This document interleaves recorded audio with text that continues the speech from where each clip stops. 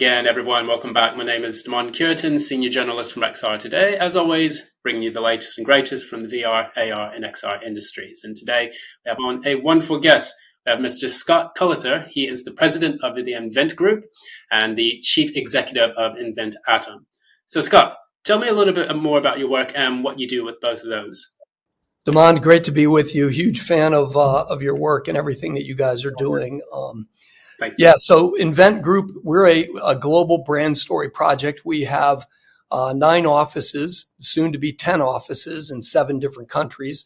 In fact, I'm calling in right now from Mumbai, India, where we're presently opening up an office where we will have a large emphasis of support with our Web3 business. We focus basically on helping the largest brands and organizations in the world tell stories to their most important audiences, whether that's their customers, their consumers, the press, investors, employees, etc. And we do that through a variety of different ways, one of which happens to be Web3, which we believe is the next great frontier for brands to tell stories and engage their most important audiences and communities. Absolutely, and we've seen a lot in the retail space, the hospitality, and many companies are now getting the confidence to go back into Web3. After the big dip, in 2022, it seems like consumer confidence and marketing confidence is increasing. Yeah, I mean, it's undoubtedly been a volatile time, for the Web3 space. I think much of that has to do with it's a brand new playground. For consumers, for fans, for brands, for everybody. But also, especially in the world of marketing, I think that there are a lot of organizations that charged in entirely too quickly without fully developing a Web3 strategy. Now that the dust is settling a little bit, some bad actors have left the space and are still leaving the space. I think we're going to see some very, very exciting things in the Web3 space. Absolutely. Yeah. So we're going to dive right into the conversation. We're going to touch on those subjects very, very soon. And I wanted to kind of pick your brain about a few of the things related to Web3. So specifically in e-commerce, like for you, why do you think e-commerce experiences are moving from 2D to the 3D? And what does this do to help build communities around brands in the metaverse? Yeah. So about 4 years ago, we conceived this idea called BZAR, which is a virtual e-commerce experience. And we did so based on my experience as a child, quite honestly, and my disillusionment with the traditional e-commerce platforms that are out there today. I think that I recollect back to when I was a kid. I'm 59 years old, and my parents used to drop me off at a shopping mall on a Saturday or Sunday. I'd spend the entire day with my friends running around the mall, creating havoc. And oh, by the way, we'd also buy some things. So not only did we have an incredible social experience, but we also then transacted and we bought merchandise and products. And so when this idea emerged into my head, I was watching my kids who are what the Gen Z and Alpha age group, and they were rushing into buying a drop online. And in between the moments where they were able to get the drop, they socialized with one another. We were sitting around my kitchen table. And so I saw this experience come to life in a way that reminded me of when I was a kid. And so I think if I take that sort of recollection of what I experienced when I was a kid, and you marry that with this generation of Zalphas who represent the largest generation on the planet, a largest demographic population on the planet right now, and you look at the fact that they want 2 things more than anything else. They want a shareable experience in a virtual world. So if you combine those characteristics, sort of the nostalgic stuff that I experienced as a kid, combined with what this generation, the largest population in the world, wants right now, there's the TAM, the total addressable market, is incredible. So the opportunity is there and the demand is clearly there. And so for us, we entered into this in a big way, building out our own platform that is a e-commerce platform, because we truly believe that for brands to create and build communities, build engagement, get that sort of halo love, that brand love effect that I had as a kid. It's e-commerce platforms are really going to need to evolve beyond a thumbnail of a shirt or a t-shirt or a pair of sneakers on a screen where I drop it into my basket, into a virtual shareable experience that you can do with anyone around the world. Absolutely. Yeah. And I think that one of those things about building community is actually having, people represent themselves as avatars, sharing, real-time 3D content, things of that nature that puts them in this immersive world and allows them to interact in new ways that haven't been seen before. Completely. And I think that in this notion of Web3, where it's creator-led and it's community-owned, I think that these virtual worlds are going to excel beyond the traditional brick and mortar for sure, and beyond what the traditional e-commerce platforms represent today. Absolutely. Yeah. Diving straight into the next question that I want to kind of ask about that. For you, can you tell us a little bit about the customer journey towards spatial digital transformations? Like, how do clients benefit from using specifically BZAR and INVNT's family of apps, INVNT's family of products? Yeah.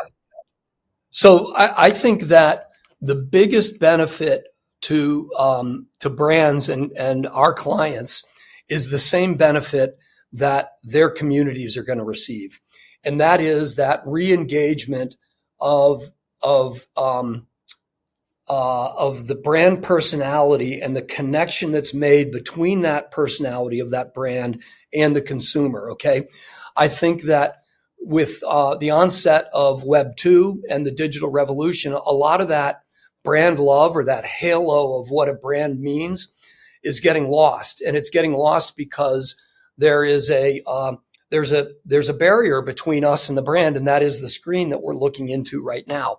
And I think that these virtual worlds that are coming into fashion right now are basically taking that barrier down and allowing a brand to engage more directly and more meaningfully with a consumer. So not only is that going to be the number one benefit in our mind to the brand, but it's also going to be a very, very special benefit to the consumer, because they're going to get that feel and excitement of going into a brick and mortar IRL shopping center, if you will, trying on a pair of sneakers in the virtual world, sharing that. I happen to be in Mumbai, India right now. You're all the way on the other side of the world, sharing that experience with one another, regardless of where we are in the world, regardless of our time zone. And so I think that that's a massive opportunity for both brands and consumers at the same time. Absolutely. Yeah. And I think that, when you have these capabilities to allow people to interact no matter where they are, that also increases the accessibility to different kinds of product launches, for example. People, have smartphones, so they can always attend it via smartphone, but to get there in person, it may be a little bit more difficult. So you can at least still have that experience of dealing with semi-tangible things like digital items, but not being able to actually attend the product launch in person. Well, that's exactly right. And I think that goes to special experiences that are created by brands too. Like these massive drops that happen. You walk around any metropolitan area and you'll see these massive lines to get in to a drop. Some of that's created by design because they want the FOMO. Some of it's created simply because they can't handle the amount of appeal and interest that there is. With these virtual worlds, all of that goes away. And beyond that, you have the ability to create experiences that you can't simply create in IRL experiences, because you have a limitless canvas in which to create a brand experience or an experience that a consumer is going to appreciate and enjoy. It's going to be a really incredible place for people to go, people to share experiences, et cetera. And to your point about different time zones and geographic regions, I've got friends all over the world. And right now, through BZAR and other decentralized platforms, I'm able to have a shared shopping experience with those friends and family members, regardless of where they are, no matter what time of the day or night it is. Absolutely. Yeah. And then I was going to actually, you raised a very interesting point about that, is the ability to be able to do all of this. Now, of course, behind all of that is there's a lot of amazing technology that helps to create those immersive experiences. Now, speaking specifically with BZAR, like how do they accommodate the technological infrastructure needed to port maybe a business experience or a product launch or a drop into the metaverse solution? Like, what kind of technologies do Yep. you leverage for that? So we chose to go a different route than some of the other virtual experiences or immersive experiences have gone. And we went with a web-based, web GPL, GPU crafted experience, which is an open technology that anybody can use and operate. We happen to like it because it's one of the lowest barriers to entry. You don't need the big clunky goggles, so you don't have to invest $1,000 or $1,500 in a new pair of eyeglasses. It's mobile enabled, so you can look at it on your smart device and or your desktop. It's very simple and intuitive to use. And that's the foundation of what we're using. Then we're using a number of existing technologies like Play Canvas, for instance, is a major piece of software that we're using, along with Ready Player Me for our avatar builds. And we've chosen those because those are popular and they're interoperable. And so we've taken an approach. And, this whole notion of decentralization or interoperability is being thrown around like crazy. But the reality of it is that, Decentraland and Sandbox and Roblox and all that, they're not fully decentralized yet. And we've taken an approach where we are building, I think, what will be the first fully decentralized, interoperable metaverse or immersive experience in the metaverse. And we've done so because we are our focus and our aim is to support brands and engage those and help those brands engage with their communities, right? So we're driven first by that rather than by creating, in many instances, the examples I just cited, by creating a game first and trying to attract consumers and now trying to build something off of the platform that pre-existed, right? We're building this platform out custom and bespoke on behalf of brands and behalf of fans to engage them in the most meaningful ways. And so we're doing so with a number of very easy to use, very open, very interoperable software platforms that are all glued together. With that said, we have 29 unique patent applications for approval that range anywhere from the way that we're transacting goods and services, both IRL and digital, to the ability to build your own shopping experience. You could pick 24 brand worlds in your BZAR metaverse, and I can pick 24. Mine can be completely independent or different than yours, or some of them can be similar. And the moment I enter into a brand world that you also have in yours, we have a shared experience. And so that's a unique thing. To the third example I'll give you is real-time sizing technology. Another real-world experience for me is, my wife loves to shop online, and she'll order 3 or 4 blazers, the exact same blazer, different sizes, different colors, because when it shows up, she tries them all on, and then she'll send 3 or 4 of them back and keep the one that fits the best and looks the best.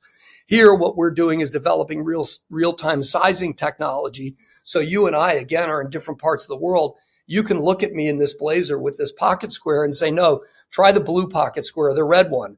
And we can have this, and I can see if the blazer fits me because the technology's there to be able to size the blazer, and then we can select this. So I think what's going to happen is not only is it going to be a better experience for consumers and brands, but it's going to be a more cost-effective experience.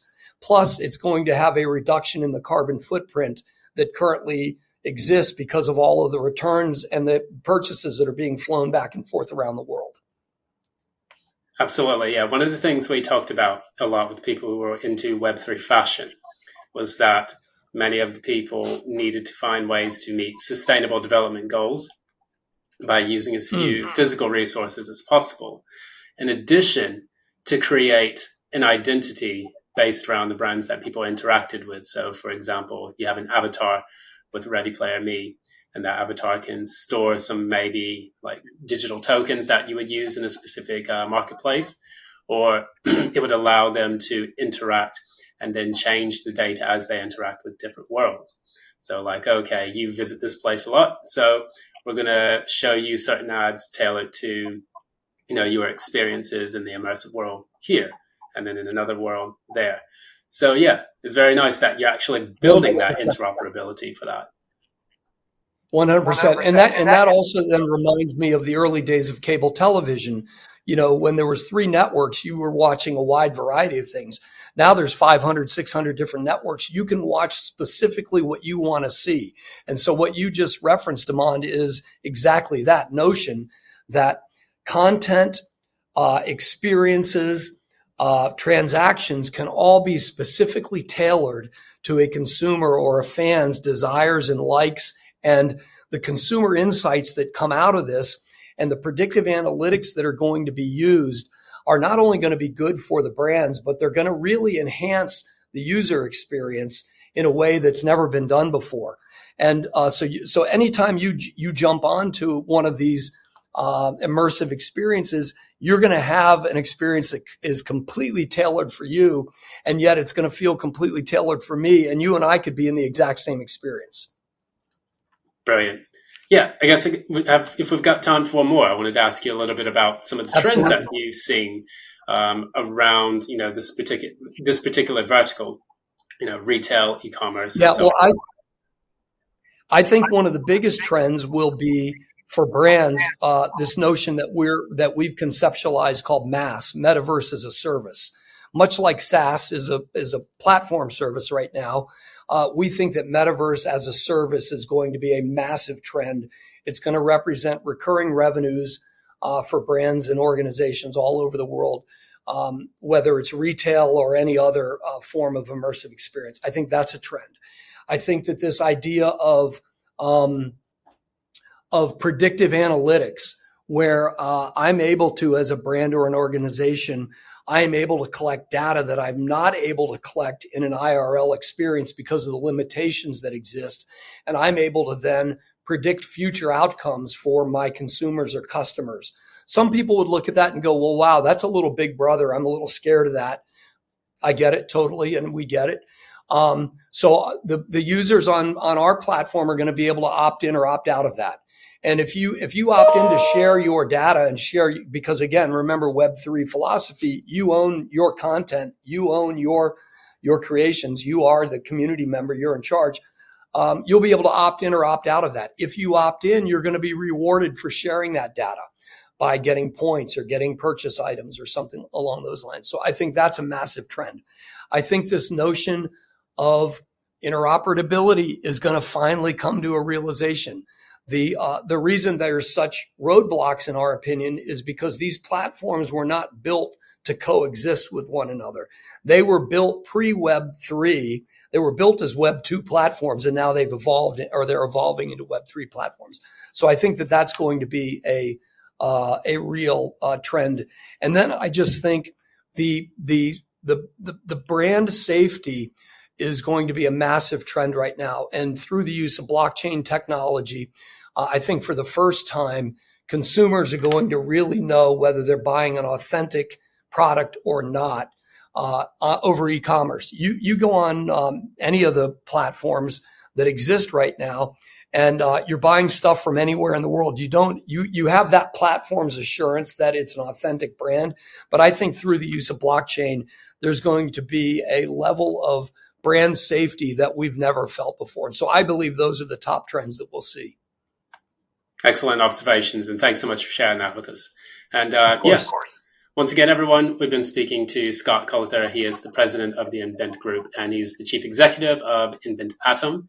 And we've been speaking about a lot of the amazing things taking place in the immersive marketing and the immersive e-commerce platforms that we're seeing take shape around the world, especially for BZAR, which is their platform that they're making headwinds in. And yeah, headwinds, or is that headways? I got to make sure I get that calculator right.